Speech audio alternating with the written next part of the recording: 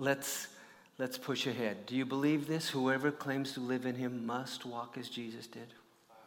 Do you think you understand how Jesus walked?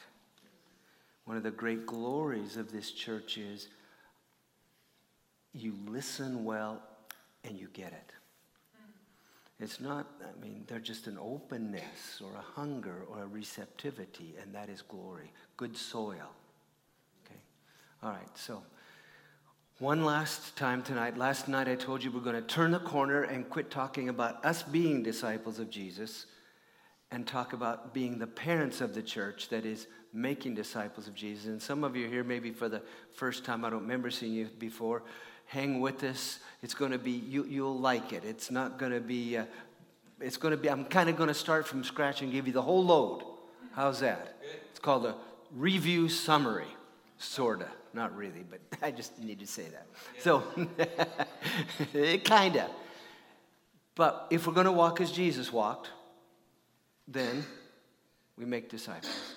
Okay? And I want to go quickly here, but remember, if you've been a Christian 3 years or longer, you have more exposure to Jesus, both quality and quantity, than Peter had after 3 years. Remember that? So, unfortunately, though, we have not majored on the training to recognize God's activity, recognize his voice. So Peter got to watch Jesus in the flesh. You've been seeing Jesus in the flesh, but you didn't know how to recognize it, so you couldn't celebrate and rejoice the way you needed to. And you've been hearing him, but you didn't recognize it, so you just didn't know how to realize God is not only with us, but he's acting, he's speaking, and I see it. So, but we're going to learn better. We're going to get better, okay? So tonight, we're going to continue to talk about the church as disciple makers. Talking to the parents, but the parents raise the kids to be like the parents who are disciple makers. And it is doable. This isn't mystical. This isn't, you don't have to have a PhD. You don't have to go to seminary. This is doable. And so we're going to work on that tonight if it's all right. So Wesley, you don't care who Wesley is, but, you should, but that's all right. He said, I have found, Wesley is the reason that England didn't go through the French Revolution. How's that? Does that help you? Okay. And incidentally, we got some revolution occurring around here too. Maybe. So maybe we could have a revival. See? Maybe. If my people. There's only one thing that Jesus did. What was that? Come on. Come on. Okay, that's all Jesus did, remember? Now you're going to have to unpack that, but there it is. So Wesley said, I found by experience that one of these, talking about the people that were sat and listened to his sermons, one of these learned more from 1 hour close discourse. By close discourse, Wesley meant, I ask you a question. I find out where you are. I find out what you know. I find out what you can articulate. I find out what you're going to do. I find out if you did it or not. And those are Hal's interpretations of thousands of chapters of Wesley. So now you got Wesley. So I found by experience that one of these learned more from 1 hour of honest, authentic dialogue with and about Jesus than from 10 years of public preaching. Now, Wesley did not exaggerate. He was a scientific, thoughtful, detailed, classic English, no-nonsense guy. I'm not against preaching, what I do. But I'm wanting to make a point, again, tonight, that in the church, we've all been discipled to believe that mostly what we do is come to church, listen to sermons, and go home, sing songs, but we don't have... We go out and have ice cream at McDonald's and call it fellowship. That's, if you're talking about football, it's football fellowship. If you're talking about guitars, it's guitar fellowship. If you're talking about church, it's church fellowship. But fellowship for Christians is Christ fellowship, means we talk about Jesus, who he is and what he did and what he's saying, what he's calling us to do, and what our faith is in him to do. Did you just hear 5 questions? That quick, all right? See, and that's it. So it's a big deal, and it might require some change. And so this whole message tonight is going to say, would you pray for your pastor that he won't go too fast and he won't go too slow, but he'll be led rather than lead. This great, great calling to have a normal, mature, reproducing, biblical church. Would you pray for him? Okay, so let me get going here. So there we go. I would love to review that. I love review, but I don't get to. So as you're going, make disciples of all nations, baptizing them, name of the Father, Son, Holy Spirit, teaching them to obey. You got that memorized, all right? Teaching them to obey. What? Does anybody other than people who already looked at the notes know what the answer to this is? Teaching them to obey. Oh, we do know it. Teaching them to obey everything. Last night we talked about obedience. But then teaching them to obey everything Jesus commanded. Well, that'll be easy. We'll get that done in 2 weeks. Pretty big deal. Everything. Now, I'd like to go through everything Jesus commanded. We get out here about 4 o'clock. But let me just, the first a great one, you all know, thou shalt, and maybe that is a prophetic, I'm sorry, I don't like using those words. It's okay to use them, I mean. But a spirit-given proclamation. Maybe Jesus was saying in the Great Commission, Deuteronomy, and then Jesus again bring to fulfillment. Maybe it's you will love God with all your heart, soul, mind, and strength. But it is what we call the first and great commandment. Is that one of Jesus' commands? Yes. Okay, so there it is. So that'll be easy. To love God with all your heart, soul, mind, and strength. We'll get that done in 4 weeks. I know we'll have a Bible study on how to love God with all your heart, and that'll do it, right? Just for fun. You've all been so nice. Everybody blink right now. Everybody blink. Can you blink? Everybody blink. You're doing great. Okay. Guess what? That took strength. All your strength. Would you say that's most of your life? It means everything you do is motivated for Jesus. It's for Him. It's agape. For Him. Not for me. No more. What's in it for me? It's all for Jesus. That'll be really easy, won't it? We got some work, and I'm going to quit. I started there. Let me go to one more command, just one more that Jesus said. In fact, it's the only one that I can remember that He said, all authority in heaven has been given to me. It's the only one I can remember where He pulled the authority card.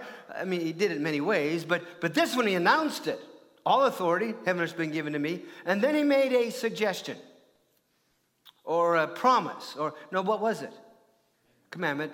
What was the command? Go and make disciples.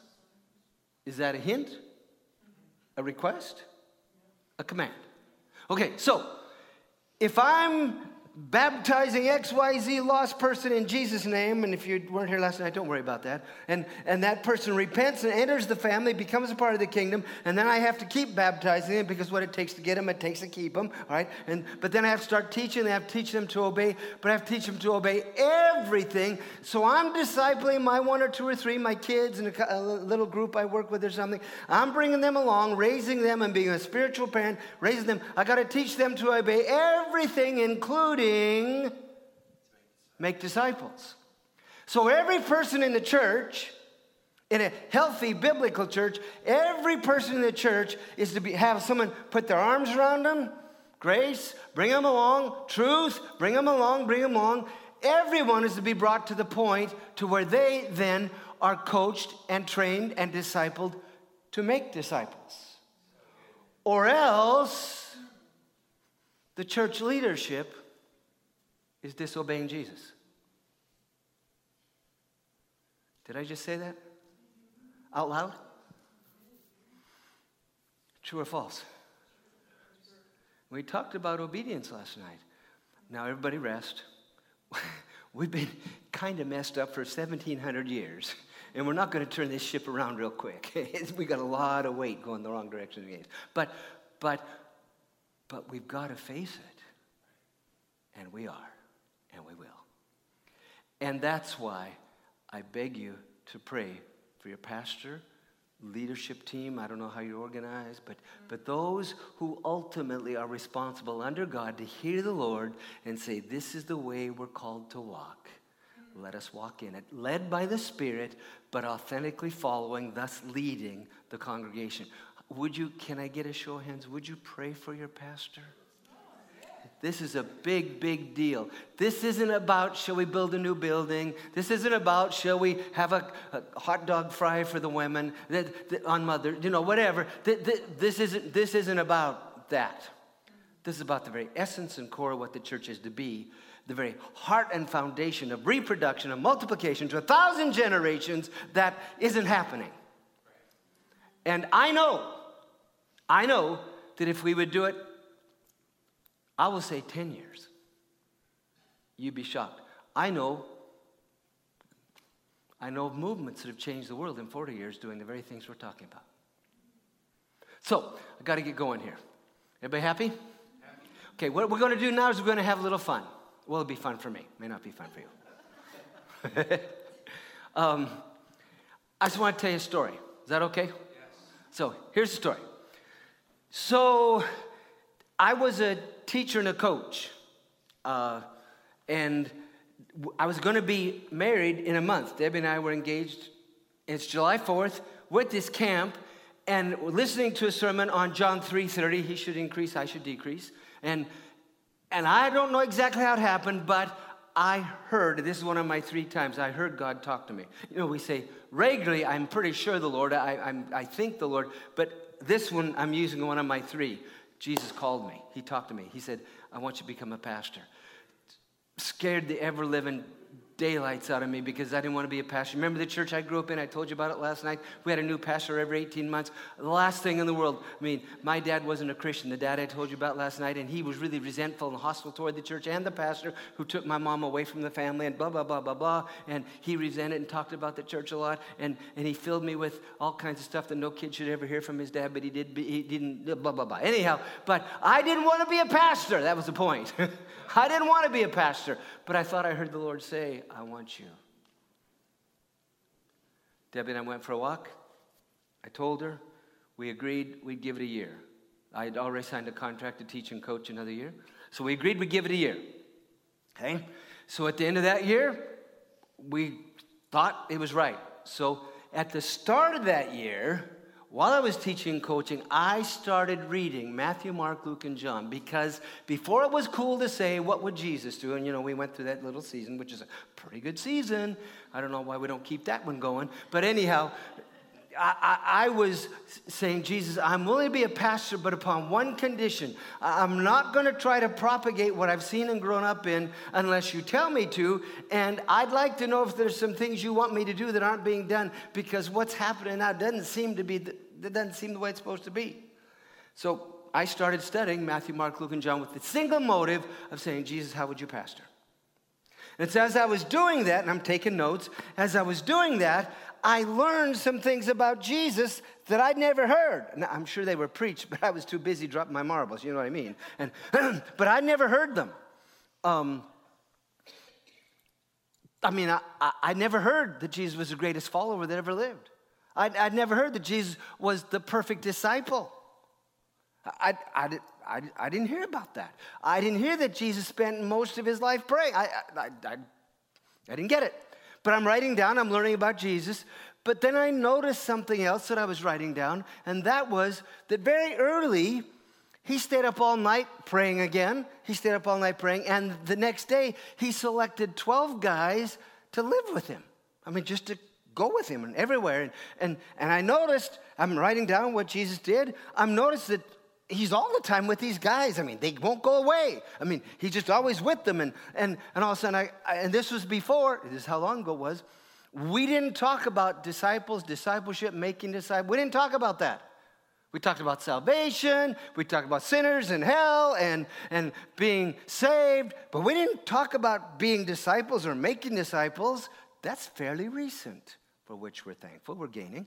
So anyhow, it was new, and I noticed all this, and then it dawned on me, that's a big part of what Jesus did. He preached, he taught, he healed the sick, he raised the dead, and that's good, and that's wonderful. But he's put a lot of time into those guys.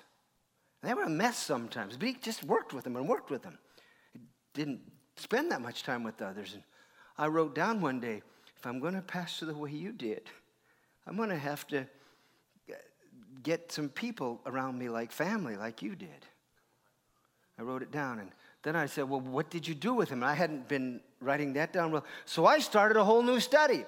Matthew, Mark, Luke, and John, going through everything. And every time Jesus had relationship with Peter, James, and John and the other guys, I wrote it down. Pretty soon I had a stack of 8.5 by 17 yellow legal pads about, well, it gets bigger every year, but I don't know how big. It was pretty big, okay? A big stack of them, and just note after note after note that I'd studied about what Jesus did with Peter, James, and John. Well, now by this time, we've been been a teacher and a coach for 1 year, then we're a youth pastor 2 years, and now I'm in seminary 3 years. So it's about 6 years now. We're just about to graduate from seminary, and I got these stacks of notes, and I'm excited about it.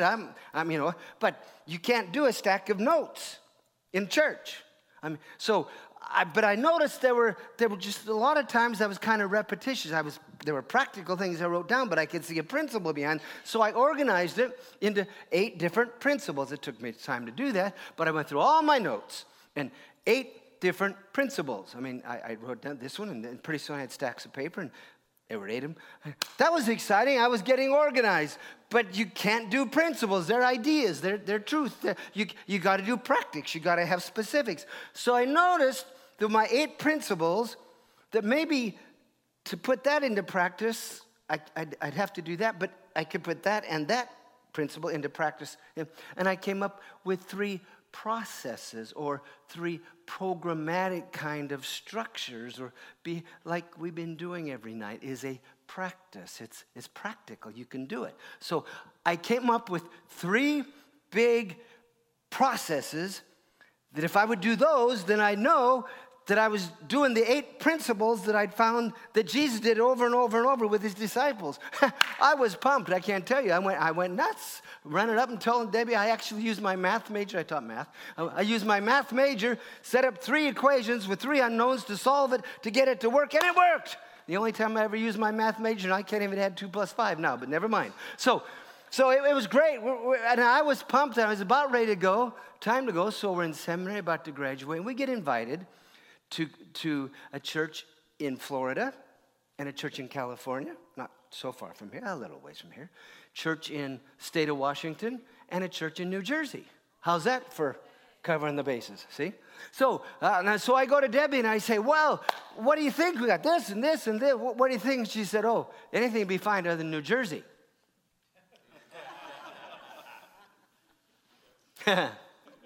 Guess where we went?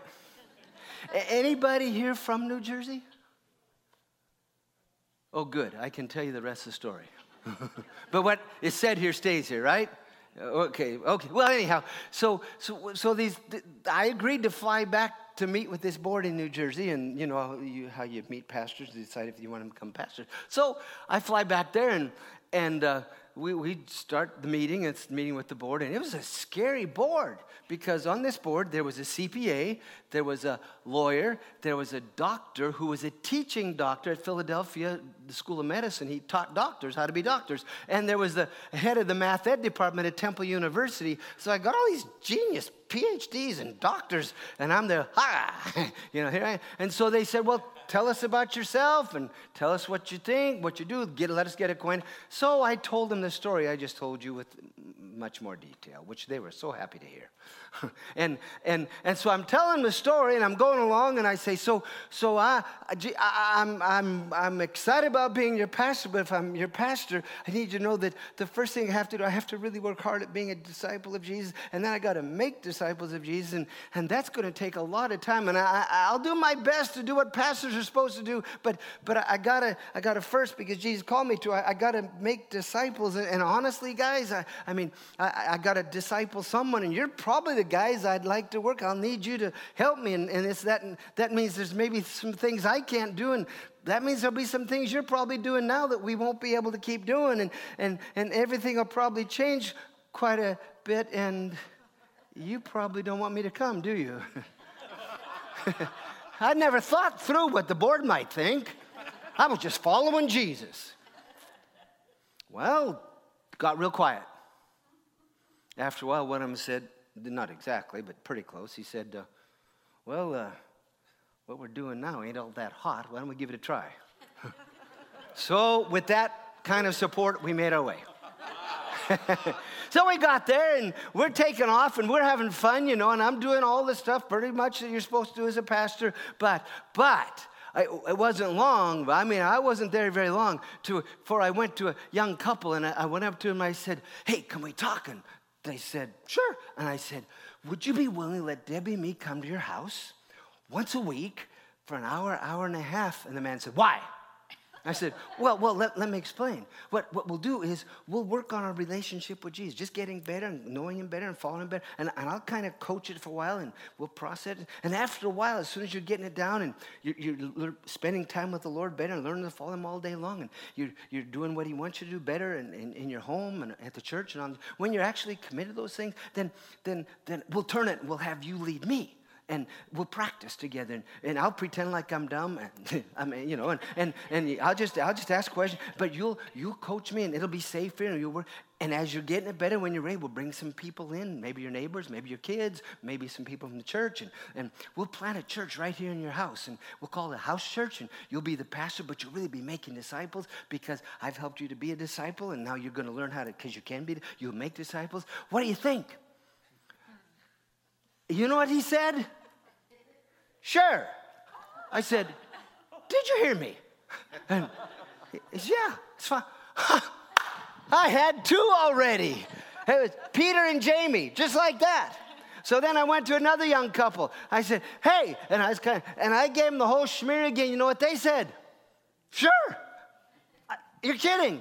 Had Peter, Jamie, John, and Freddie. No, anyhow. And so it was just, and I went to 6 more, 7 more, 8 more couples, and pretty soon I had 20. Wow. Jesus only had 12.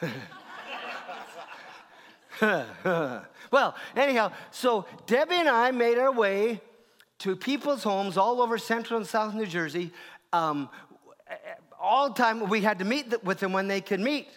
So one guy who worked in New York City, he had 6 kids. We had to meet him at his house at 5 o'clock in the morning, be through by 6 so he could drive to New York City.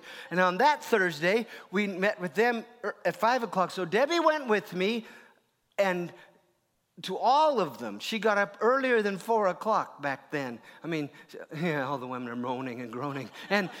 But she didn't quit because we had another one with the doctor at 9 o'clock p.m. on Thursday night. So we drug in at about 11 o'clock on Thursday night. Whew, we were tired. And then we had to get up on Friday to meet George and his wife. Anyhow, so Janine. And so, and she did it. And then, I can't believe it, she had triplets. And she quit going with me. Now, that's another story. We won't even go there. Okay. But anyhow, my real fun point is amazing that this lady is still going with me. She still gets up early in the morning. She's still going with me. And if you only knew what it's like. Yeah. So anyhow, we're having fun. And there's all kinds of great things going on. We got 10 house churches planted all over the place, and it's going great, and it's exciting, and people are coming out of the woodwork, and I'm getting all kinds of calls, and I'd love to tell you the stories about them. Let me just tell you about Harry real quickly. Harry he's a carpenter in Philadelphia, but he lives in South Jersey, and so we go to his house and started, and it was Harry and Mary was their name. That was Tuesday morning, and so we did it, and pretty soon Harry was leading, and pretty soon we had his kids come to the meeting, and they were willing, and then pretty soon we started on Monday night, and they started inviting their neighbors. Pretty soon they had 40 people come to their house church, and Harry remodeled his house because it was a church. And he built in the backyard a volleyball place so the kids could play, but then they decided to have dinner, feed them and they will come. So he gave, I don't know how much of his check every week. They had all those people over for dinner. They just did it. Silly new Christians. And I could tell you the ramifications of that story. You just have no idea the trees that have grown off of that story. Well, anyhow, I got to get on. My point, we had all these churches going. It was fun. And the big church, Sunday morning church, the church that meets at 11 o'clock with the choir robes and the organ and all that, and preaching, that church, it was growing, and everybody was excited, and it was fun. That's when they started asking me to write books, and everybody was pumped, and I was tired. Whew. I was dead tired because I was trying to be a good pastor, doing the stuff pastor's supposed to do, you know.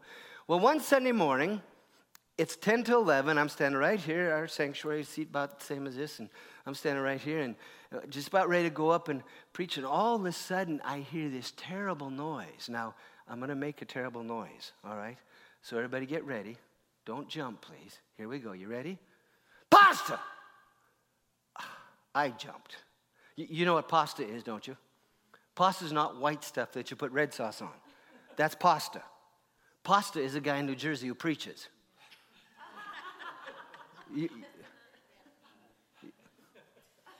Let's all say it, pasta. That's a guy who preaches, see. Okay, well, anyhow, so it's Bill, and he just started coming to church with his wife, Kathy, and she's a little Baptist girl. He's a hippie. Now, you don't know what hippies are, but he's got this long, stringy, blonde, brown, you can smell him coming a mile away. He doesn't take baths. He puts stuff in his body. I mean, he's a mess. They just started coming. I said, well, Bill, what's up? He said, well, Kathy and I have been talking. I said, well, that's good. What you talking about? He said, well, you know how you go to all those people's houses and you disciple them, you disciple them, or whatever you do with them? I said, oh, yeah. He said, well, we want you to come to our house and do that with us.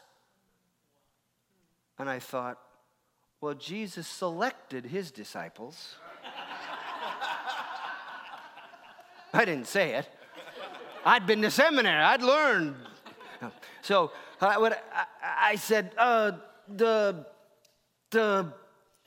I got an idea, Bill. How about this? How about you got all kinds of friends who know nothing about Jesus, right? Oh, yeah. Okay. How about you invite some of your friends. If you get your friends to come to your house, then I'll come and I'll lead it. I'll facilitate it, and we'll just see how it goes from there. And he said, well, why should I tell them they should come? What are we going to do? And I said, tell them we're going to talk about Jesus. And he said, oh. I said, well, 2 weeks later, creature of habit, I'm standing here just before it's time to start the worship service. Guess what I hear? Pasta! Bill, do you have to haul? Do you know they talk loud in New Jersey? Oh, if you haven't been, they do. And so, Bill, what is up? He said, they're coming. I said, who's coming? The people. What people? The people you told me to. And really? Really? Oh, when? Tuesday. Where? My house. Oh, well, okay. I'll be there. So I got there. Now, Kathy worked all the time as a nurse in Philadelphia. Bill didn't have a job. He just laid around and drank and smoked all day long. And he could have cleaned up the house, but he made it worse. I walked in. This is not a place to start a church. It looked, smelled. Have you ever heard of a fixer-upper? Well, this didn't qualify. It was a mess. Well, anyhow, so I walk in, and here are these 6 kids, plus Bill and Kathy, and we introduced you to blah, blah, blah. And so, okay. So I sit down. I say, well, good. Thanks for coming now. Bill told you what we're going to do, right? They said, no. He just invited us over. Well, I told him to tell you that we're going to talk about Jesus. It got really quiet. I said, it's all right. Don't worry about it. It's okay. I said, we'll just talk about Jesus. In fact, you know something about Jesus. What do you know about Jesus? No, don't worry about it. You don't have to give a good answer. I just love to know what you've heard about Jesus. What do you know about him? Well, I figured I'd help him. Well, no, I'm talking about, I know you know about him. A Christmas card, you've seen Christmas cards, and there's this baby on the front. He's got this thing around his head, and he's got sheep and goats and straw and stuff. And one of the girls said, oh, yeah, I've heard about him. Well, oh, good. What do you know? Nothing. Actually, my lifetime. Christian America. They knew nothing except Jesus' swear word. Well, I thought I'd help him. So I said, well, you know the baby that came at Christmas? Yeah. Okay. Well, let me tell you, once upon a time, that baby was God, and he made everything that there is. And one of them looked at me and said, you believe that? I said, oh, yeah. And no, he didn't make everything, but he sustained it all the time. And someone said, really? Yeah. Nah. Yeah, really. And he made us in his image to have relationship with him, but we thought we knew better, and we ignored him and messed up. And so he came as a baby to help restore everything, and I decided not to bring up the virgin birth. Yeah. So I was telling about Jesus and how he lived and loved everybody and was good all the time, and for that, and I was just about to get Jesus on the cross, and it was Catholic area, and I knew surely. So I said, what is Good Friday? You know what Good Friday is, don't you? And one of the girls said, yeah, we get out of school half a day. I know, but why? They didn't know. Well, I explained it and got Jesus on the cross and resurrected and ascended, and I should have quit, I know, but you've noticed I talk a lot. Anyhow, so I said, well, I try one more thing. I held up my Bible. Can I use this? And I said, do you know what this is? And they said, a book. I said, well, yeah, but have you ever seen it like this? Nah. I said, well, it's a very unusual book. I said, this book is a miracle too. I mean, this book, just like God raised his son from the dead and God created, I said, this book is a miracle because God spoke clearly enough to people that they could write down what God wanted us to know about him and about ourselves and where we came from, where we're going. And this book is from God for us to know him. One of the kids looked at his watch and I said, well, yeah, just a second. When I was a freshman in high school, my life was really going the wrong direction before. I mean, I was hanging out with the wrong kind of gang and things were. And my sister gave me one of these for Christmas, and I started reading it, and I began to get to know this Jesus. I started reading a certain part that tells about Jesus, and I came to know about him, and he became a hero, and he saved my life. One of the kids said, really? I said, oh, yeah. Another one said, can we get one of those? I said, oh, yeah, anywhere. You know what those silly pagans did? They went out and bought the book. Then you know what they did? They read it. Imagine that. They read it. And so, whoa, it's happening. And incidentally, we overcome by the blood of the Lamb and the word of our testimony. But you can't witness to what you haven't witnessed. But if your life is transformed and you've seen it, you've got a story. See? And that's after you baptize. Then you tell a story. Not about what they should do or great theology, but your experience. Once I was lost. So they went out and bought Bibles. They read. Do you know what they did the next week? They came back to Little Fixer-Upper. And they absolutely ruined my meeting. Because I know what Jesus did with his disciples, and they came and they asked me questions about the Bible, and it just ruined my meeting. I answered the questions as well as I could. It went a long meeting that night, so they went home, and they kept reading their Bible, and they came back the next week, and they kept asking questions, kept messing up my meeting, but it was just going on, but then a few weeks later, it seemed like it was right, and a certain question was asked, and I said, well, let me answer it this way. Once upon a time, before there was a beginning, God made the world. And then he made us for relationship with him. But we thought we were smart and we did our own thing. And so we walked away. But then God sent his son Jesus to become like us in every way and to understand and then to live a life that we could learn how to have real life. And then he died so that God could throw open the doors of relationship with anyone who would. And I went through the whole thing again. And guess what happened that night? 6 out of 6 kids repented. And I didn't make it easy. Because I've been studying about being a disciple of Jesus. And I knew that what it meant to be a Christian was to be a disciple. So I said, now what you need to understand, God gave all of himself to us on the cross in his son. He gave all of himself to us in the Spirit if we receive the Spirit. And so this isn't about some superficial little quick thing. You need to understand that if you become a follower of Jesus, everything needs to change. Basically, once you were your own king, you did your own thing, but you entered the kingdom of God. That means you change kings. That means you're committed that he's the king and you're not. Your faith is in him, not in you, so you don't rely on your understanding. You rely on him and you learn to follow him all day. You learn to spend time with him. That's what disciples do. You learn to follow him, and you'll not be real good at this, but we'll work on it. We'll help you. And like Jesus, you learn to love people. You start with your family, and you love your neighbors. You love your enemies. And this is what it means to be a disciple of Jesus. Are you sure you want to do this? I tried to talk them out of it. They wouldn't have anything to do with it. Yeah! So we had 6 baby disciples. Woo-hoo! Now we can do the meeting. So the next week we come back and we start the meeting. And I say, okay, let's talk about Jesus. Guess what happens?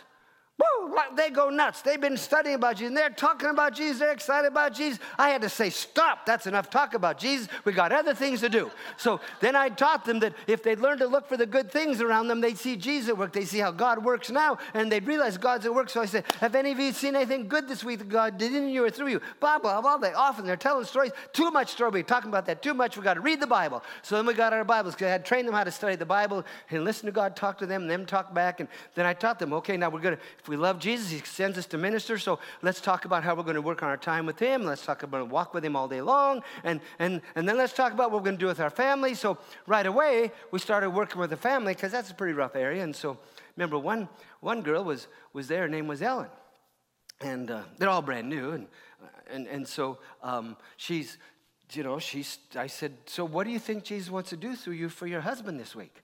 Because she had a husband, no kids, and she said, oh, we have big problems.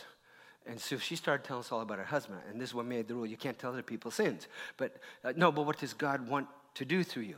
And she said, well, I don't know. I said, well, tell me a little bit what's going on. She said, well, we get in fights all the time. I said, oh, well, that's not good. And what do you mean? And I thought she meant they argued. No, I hit him. And I thought she meant she kind of, And I said, well, what do you mean you hit him? She said, well, I just hit him. I said, where? In the mouth. Boom. And then what happens? Well, he hits me back. Then what happens? Well, the police come. These are my disciples. It's great fun raising children. So we got to thinking about it, and we figured Jesus would probably prefer that she quit hitting him, if he's going to live his life through it. So we agreed that her ministry that week was not to hit her husband. How's that work? See? So, and we prayed for her. We put her, oh, God, help her not to hit him. We prayed up a storm, and then we sent her out in ministry. So next week we come back. Who's Jesus? We talk about who Jesus is. Is this sounding familiar? Those who've been, we talk about who Jesus is. Then we talk about what Jesus got done through us. And so then we're talking about family. And so I'd go around the circle. We had a small group. And so we talk about what happened in our families that week that God got done through us. And I'd get to Ellen, and head's always down. How'd it go this week? You hit him again? Okay. Oh, grace, call, pick her up, disciple me. Pick him up. Pick him up. See, so, but keep their eyes fixed. So we're working on it. And so we rethought it, but came up, we weren't very creative. We just, again, figured Jesus probably wanted her to get this bad habit out of her life of hitting her husband. So we'd pray for her again, send her out in ministry this week. Well, it happened 2 or 3 or 4 weeks, and about the 4th or 5th week, going around the circle. So let's talk about what happened in our families this week. What good happened? What did the Lord get done? And this week, she's looking at me, and her eyes are wide open, and she's smiling. I say, Ellen, what's going on? She said, guess what? I said, what? She said, I only hit him twice. See, because she's making progress. The issue isn't where you're at. Hear me now. It's not where you're at. It's which way you're pointed. See, if you've leveled off, you're going to miss Jesus by 1,000,000 miles. We never arrive. Everybody say we never arrive. See, we're following Jesus. See, he's way up, but we keep pointing, and guess what's happening? We got to keep lifting, encouraging, and building, and reminding, and committing, and praying, and keep after it. So anyhow, we're having fun, if you call that fun. Well, these crazy kids, all of them genuine, serious, baby followers of Jesus, they knew no other Christians. They had no other Christians in their lives. They thought that Tuesday night in the stinky fixer-upper was church, because I told them it was. I said, this is what Christians do. This is church. And I just talked to them. I told them that's what it was. And they loved each other because they'd seen how Jesus was changing their lives, and they loved Jesus for dying for them and helping them, but they knew they needed each other, and they were the only ones they knew that were going this direction. We had fellowship, and it was all around following Jesus.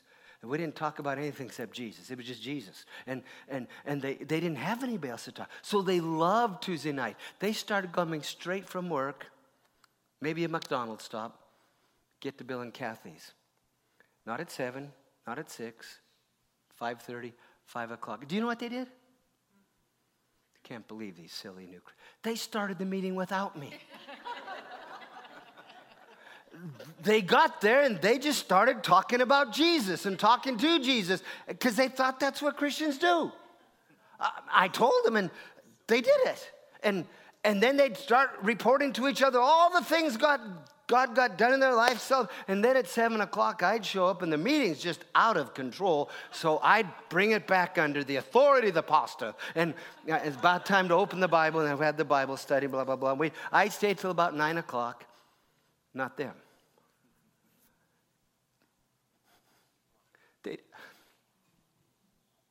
They'd heard each other confess what they believed the Holy Spirit was calling them to do this week, and they knew it was over their heads. But they knew that that's what they were called to, so they started praying for each other and praying for each other. Bearing. And they didn't pray about stuff that's temporal. They were praying that God would enable them to forgive and God would give them the power to love their enemies. They prayed the stuff that the commandments of Scripture, and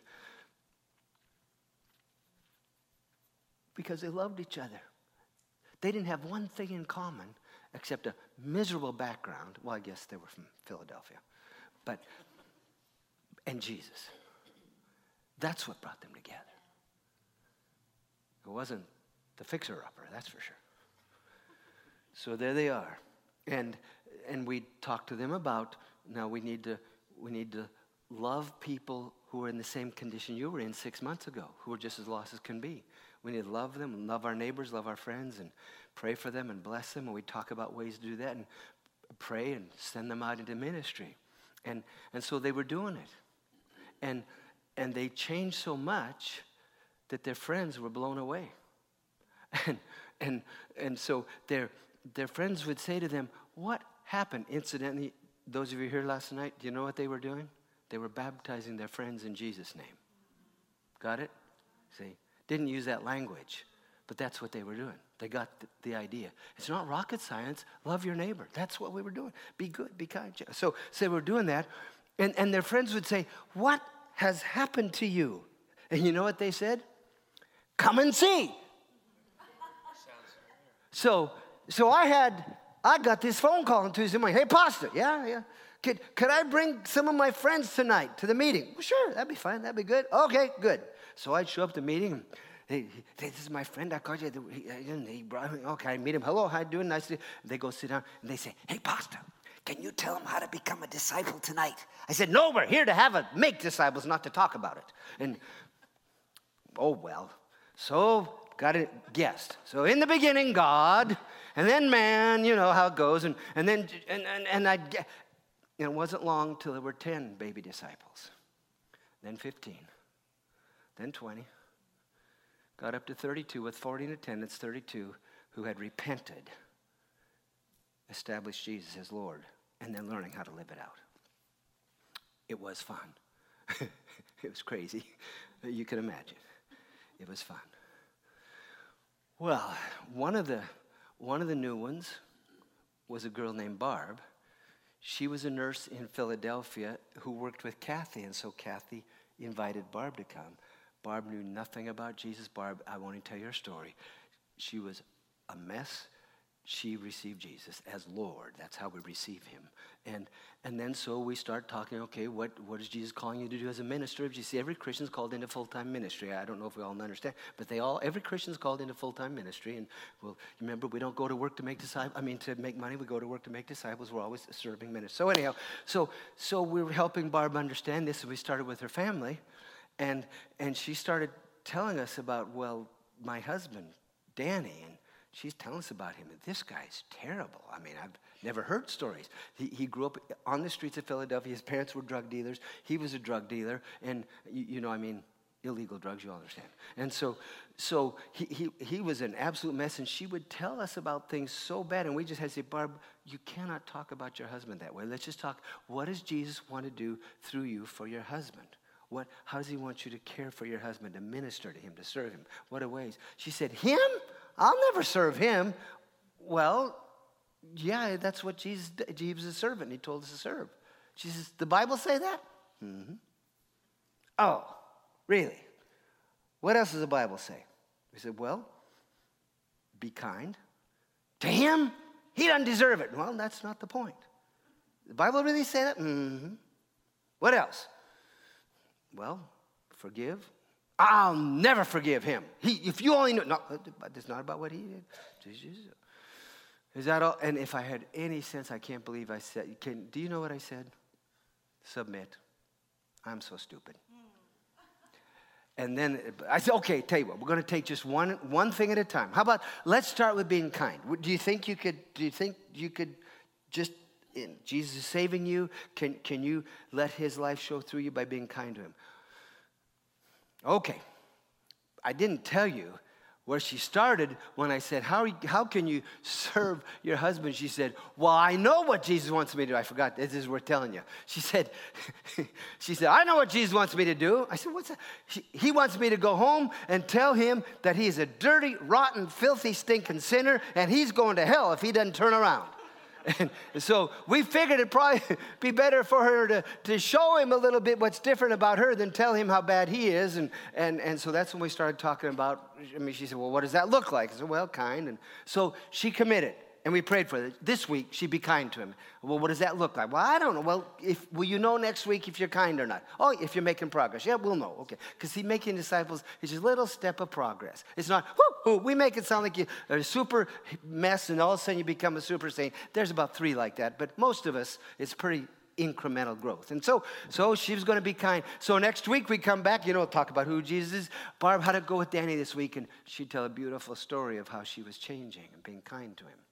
So that next week we talked about forgiving. And then the next week we talked, and she, week by week, she checked them off. Teaching her to obey everything Jesus commanded. When you're doing relationship with God and relationship with your family, relationship with church and relationship with lots of people, pretty much you'll cover most of the commandments. And as the Holy Spirit guides, he'll direct which ones now's the time. So it's going great. She's making progress. And I decided that probably I better, if I was going to be a good little pastor, I better have a baptism service because we had 32 new converts. Okay? So we didn't have a baptistry in our building. And so I thought, well, maybe I'll just ask someone if we can use their swimming pool because people had swimming pools in the church. So I asked one guy, could we use your swimming pool? He said, sure. So I was going to do it on Tuesday night because that's when we met. But then I thought, we had church on Sunday nights back then. I know, it was a long time ago. We had church on Sunday nights. And I thought maybe because I've been telling big church on Sundays, I've been telling the stories about all the house churches, but especially the one I was leading because I was there all the time. So those are the stories I knew the best. And I'd tell them, they were excited, they were pumped. And so I was thinking, maybe I'll invite big church to come to little church. And the best way to get that to happen is cancel Sunday night. Just say, instead of having church on Sunday night, we'll have church, but we'll do it over at Jim's swimming pool. Well, I thought that'd be a good idea because I thought maybe, little church doesn't even know we have big church. They don't know what the buildings are. They don't know what goes on. They've never heard of an organ, choir robes, preachers. They thought what we were doing was church because I told them it was. And silly new Christians, they just believe what you tell them. And but I thought maybe if we had big church come to their baptism, they might get acquainted. Little church might find out we meet on Sunday mornings. I know they love going to church. They just think you only meet on Tuesday nights. And so they might come. And I got excited. I thought, this might be a good thing. And so I was really kind of planning to do it. Then I had this terrible thought. I thought, what happens if big church comes to little church baptism, they get acquainted, and they find out the big church meets on Sunday mornings, and little church comes an hour or 2 hours early, and no one's there. And when they do get there, they're usually late, and they don't talk about who Jesus is. They talk about the Phillies and the Eagles and the trucks, and they don't tell about what God got done through them that week because they didn't make any commitments. They're not accountable for anything, and they don't take time to listen to what Jesus wants them to do as full-time ministers all week long, wherever they are. What happens if little church gets acquainted with the big church and comes and finds out everything I've been telling them about church isn't right? I wasn't very smart. I decided to go for it. So I did. Invited big church to come, and they came. You can't believe we had in the backyard in a nice place, and it was packed. It was packed, no parking. They were parked all over. Big church came, little church came with their friends and family, and we're just about ready to start. And all of a sudden, I hear this terrible noise. Do you know what it was? Pastor! I looked up. It's Barb. Remember Barb? Barb, how are you? Good. What's up? She said, Danny came. I thought, uh-oh. I mean, I knew about Danny, 9 feet tall, horns, fangs, red face, tail. I mean, I knew all about Danny. And she kind of stepped back, and this good-looking big guy, but he stepped up. He said, Pastor Hal, nice to meet you. Oh, nice to meet you, Danny. Glad you could come. Okay. So we started the service, the baptism service, and I made one fatal error. I told him, tell a little bit about your past life, and then tell him how you started this covenant relationship with Jesus, lasts forever and ever, and how he's changing your life. I didn't give him a time limit. First one went 20 minutes. Next one, 25. No one could be outdone. This was probably the longest baptism service in history. I get out, I am like a prune. I have to iron out the wrinkles. It's. So, there I am trying to get presentable, and I hear a noise. Pastor! It's Danny. Did I tell you they talk loud in New Jersey? He said, I want to be baptized. I thought to myself, well, you haven't been through my baptism class. What I did think was, well, Danny, you need to understand that if you become a Christian, everything changes. Old things pass away. Everything becomes new. It used to be you. Now it's Jesus and you. And he's the leader. You're the follower. And everything changes. Your whole life changes. He says, I know. I said, how do you know? He said, I've been watching Barb. I said, oh, yeah. Oh, that's good. Well, I figured I better give him a little theology, So I said, well, Danny, you need to understand that in the beginning, God, and he made it, then man, and then Jesus came because of our sin and lived a life, and I just about had Jesus on the cross, and he dared to interrupt me. I'm preaching a great sermon, And he said, I know all that. I said, how do you know it? He said, I just heard 32 people tell those 4 steps. They did, didn't they? I baptized him. What do you do?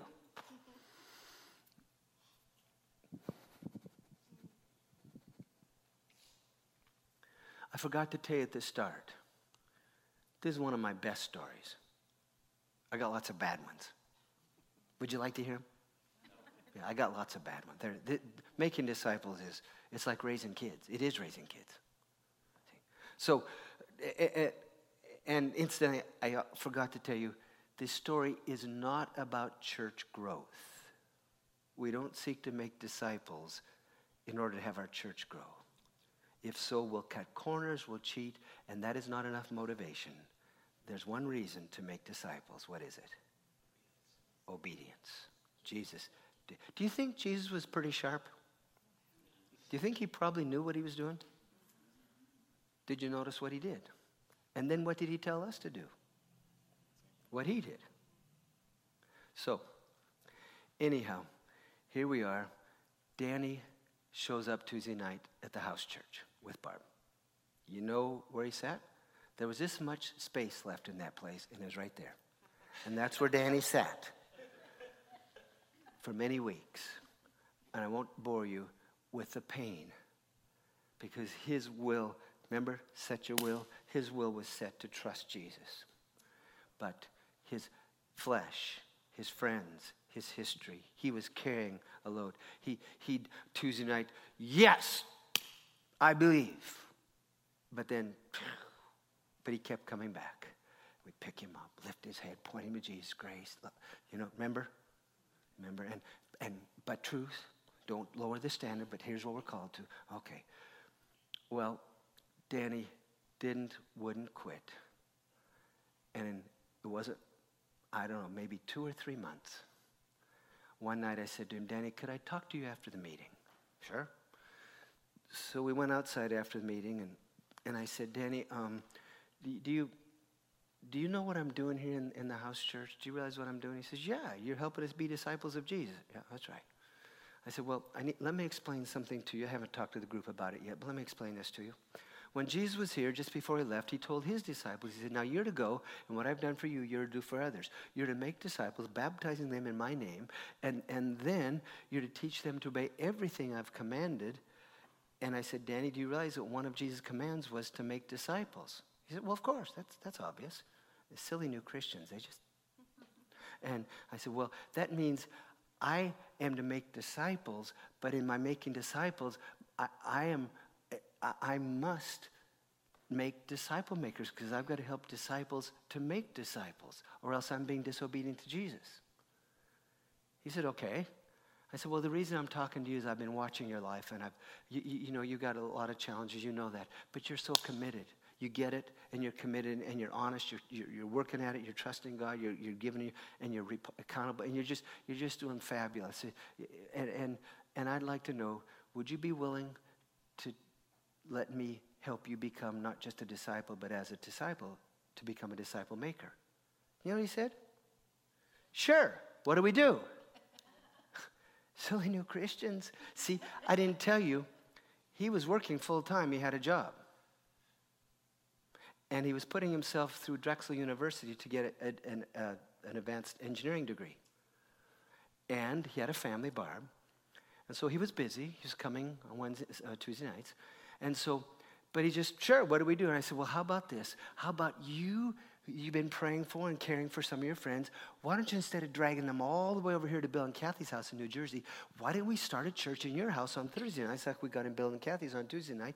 You get your friends to come, and then I'll facilitate it, I'll lead it, but instead of you going there to learn how to be a disciple of Jesus, you go there and you watch what I do so you can learn how to make disciples by watching what I do to make disciples. Does that make sense? He says, well, sure, I can do that. Okay, good. All right, good. And then I talked to him about a bunch of other things, and I've changed what I've done a little bit over the decades, but I don't need to go into that. But so we started. He brought his friends. I went over. We started a church there. It wasn't long till he was facilitating, and I'm there taking notes, and pretty soon something would come up, and he'd look at me, and I'd go, and he'd jump out of the boat, walk on water, and after the meeting, we'd talk about it, and make some suggestions and ask some questions and coach him. And I gave him curriculum to study. That's a whole other thing. And I tested him every week on the curriculum he had to study. I made him oral examination every week. Remember that last night? Test, see? So anyhow, he's just doing fabulously. And about that time, we get a call to leave the New Jersey church and go clear to North Idaho. I just said no. Well, they called back, and there's a whole big story here. But finally, for reasons that were related to making disciples to change the world, Debbie and I felt led to leave New Jersey and go to North Idaho, and it killed us. We had all these. We had church. We had church. When we went out to eat together with our disciple makers, we didn't talk about football. We talked about Jesus. And I'm not putting anything down. I'm just saying our lives were Christ, and we were just. It was just fun. It was just we're having fun following Jesus, and it just killed us to leave. But it was kind of like there's a time you guys are okay, and so we left. 2 years later, I'm sitting in my office, North Idaho. The secretary buzzes me and says, "There's a pastor from Illinois that wants to talk to you." Okay.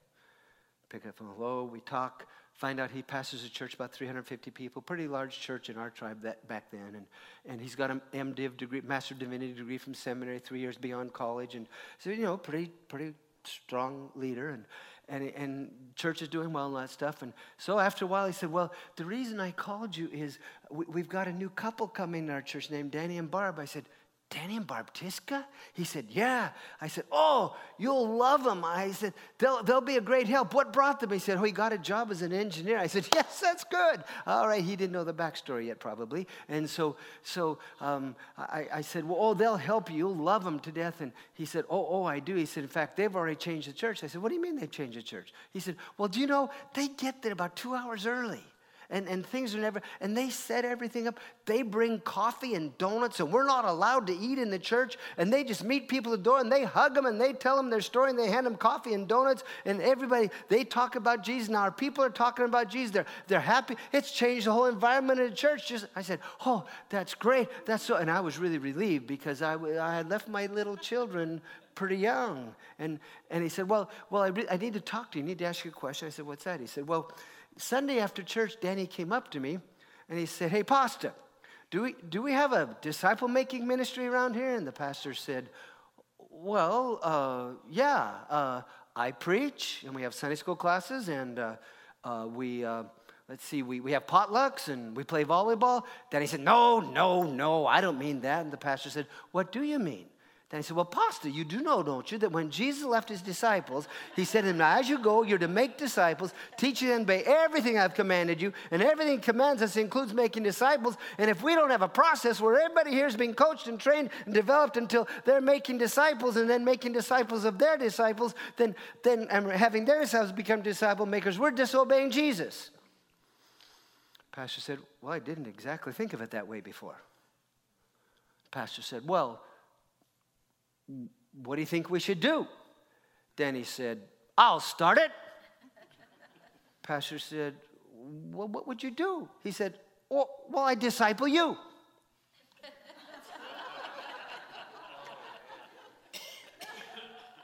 I got very embarrassed and nervous. And I'm blah, blah, blah. I didn't do a good job with him. He doesn't know anything about seminary, advisory boards, church boards. He didn't know anything. I did a lousy job with him. And I got interrupted with sobs.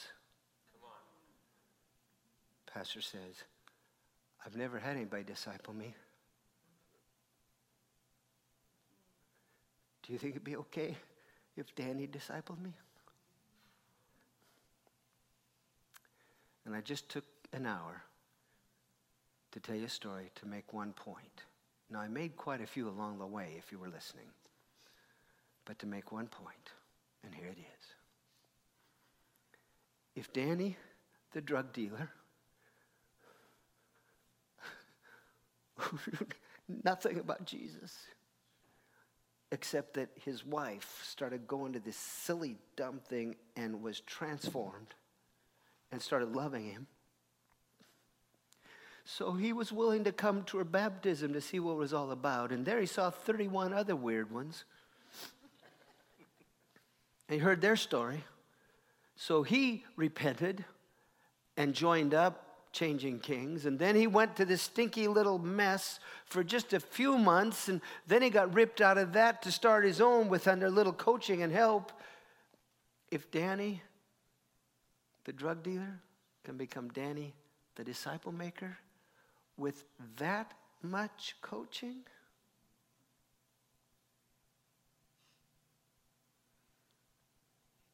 I want to be careful. And there's things I want to remind us of. I'm going to just do something I don't usually do. Honey, right now, why don't you tell us about your phone call to Barb? So about 3 years ago on LinkedIn, I found Danny's name. And we met him when he was 28, and LinkedIn said he was 61. And so with the information that they gave me on LinkedIn, I called Barb and we talked for 3 hours. And then Danny sent Hal an email, and it said, Dear Captain Hill, just wanting to know, I've been AWOL in reporting, but not AWOL in making disciples. Every single week in my home, I have a house church, and I teach them, and I equip them with the very things, and he went through the very things, the principles that we talked about earlier. 35 years later, he's still making disciples. Yeah, thank you. And they got shifted from city to city to city and always looked for a church, and they could never find a church that was primarily about relationships with God and people. They only found churches that were primarily about programs, hoping that relationships would happen. I want to say one more thing. Okay. And that's that tomorrow and this next week, we're going to go back to this very area. Would you pray with us that we find Danny and Barb?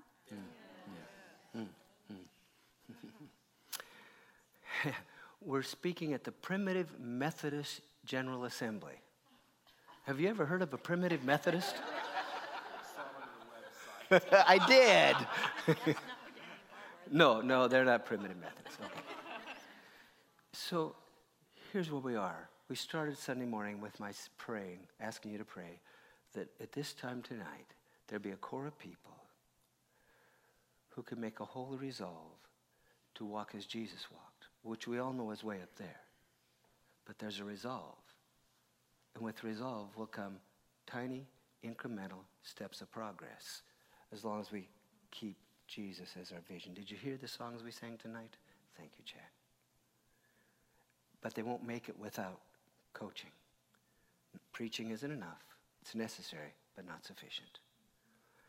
And so what I want to ask tonight as we close is this.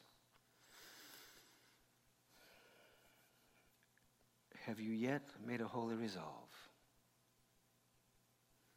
to walk as Jesus walked, which means you're going to get better at spending time alone with him? That's what disciples do. They spend time hanging out with Jesus. And then they don't leave Jesus in the prayer closet. Have you made a holy resolve that even though it's so far beyond you, you're not going to be satisfied with anything less than being led by Jesus, as Jesus did nothing apart from the Father, said nothing apart from the Father, didn't even make judgments apart from the Father? Can we make a holy resolve not to perform, but to make progress without losing the call to walk as Jesus walked? And can I say, if you learn, make progress in this, then you make progress, forgive me if you're new here tonight, you're making progress in following Jesus all day long, so that when you're with people, you listen, but before you talk and react, you test with Jesus so that you're saying his words and doing his works. If you're learning to live the life of a disciple, that's the very equipping and training you need to say to someone else, follow me as I follow Christ. It took Peter 3 years. Didn't take Danny 1 year. Okay? Now, I'm not trying to put a timeline on it anyway. Danny didn't have to unlearn any Christianity. He just had to unlearn a boatload of garbage. And he was far from perfect when he started making disciples, but he was following Jesus. He was aiming. See? If you tonight can determine or redetermine, Jesus, you've called me, you've made it possible, you've come to dwell in me by your Spirit, you've given me everything I need for life and godliness. Christ was godly, right? You've given me everything I need. If you can make the holy resolve, it's there. Then that means you'll get help. You'll do whatever. If you're resolved, you'll do whatever it takes to get help to make progress. And then after a while, when you're making progress, those who are coaching and discipling you, they'll see your good progress like Danny. And they'll say, now, you've got the basics of being a disciple of Jesus. You've got to live 20 or 30 years of working it out, but you're gaining on it. Now, I'll help you with some skills to help others, because you've got the life, you've got the ideas. Now, I'll help you to help others. And so you could even make a holy resolve to not only be a disciple, but to make disciples, knowing there'll be a time, for some it might be 5 years. For others it might be 3 months, depending upon where you're at. The issue really isn't anything about what we're doing. It's just, are we determined? Jesus is our vision, and our mission is to be one with him. So what he thinks, we think. He wants, we want. Where he goes, we go. Because we're the body and he's the head. He's the groom, we're the bride. Make sense? He's God, we're not. We were God, we abdicated that. We put our faith in him. Amen? Could you bow your heads?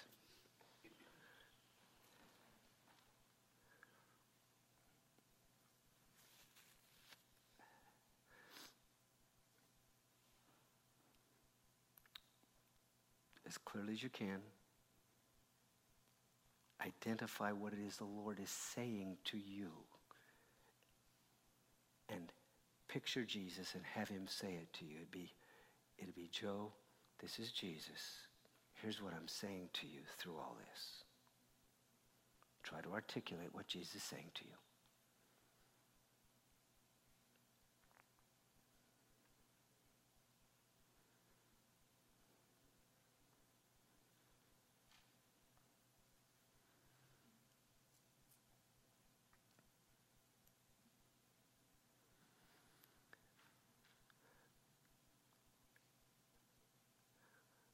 what is your response? What do you say back in response to what Jesus said to you?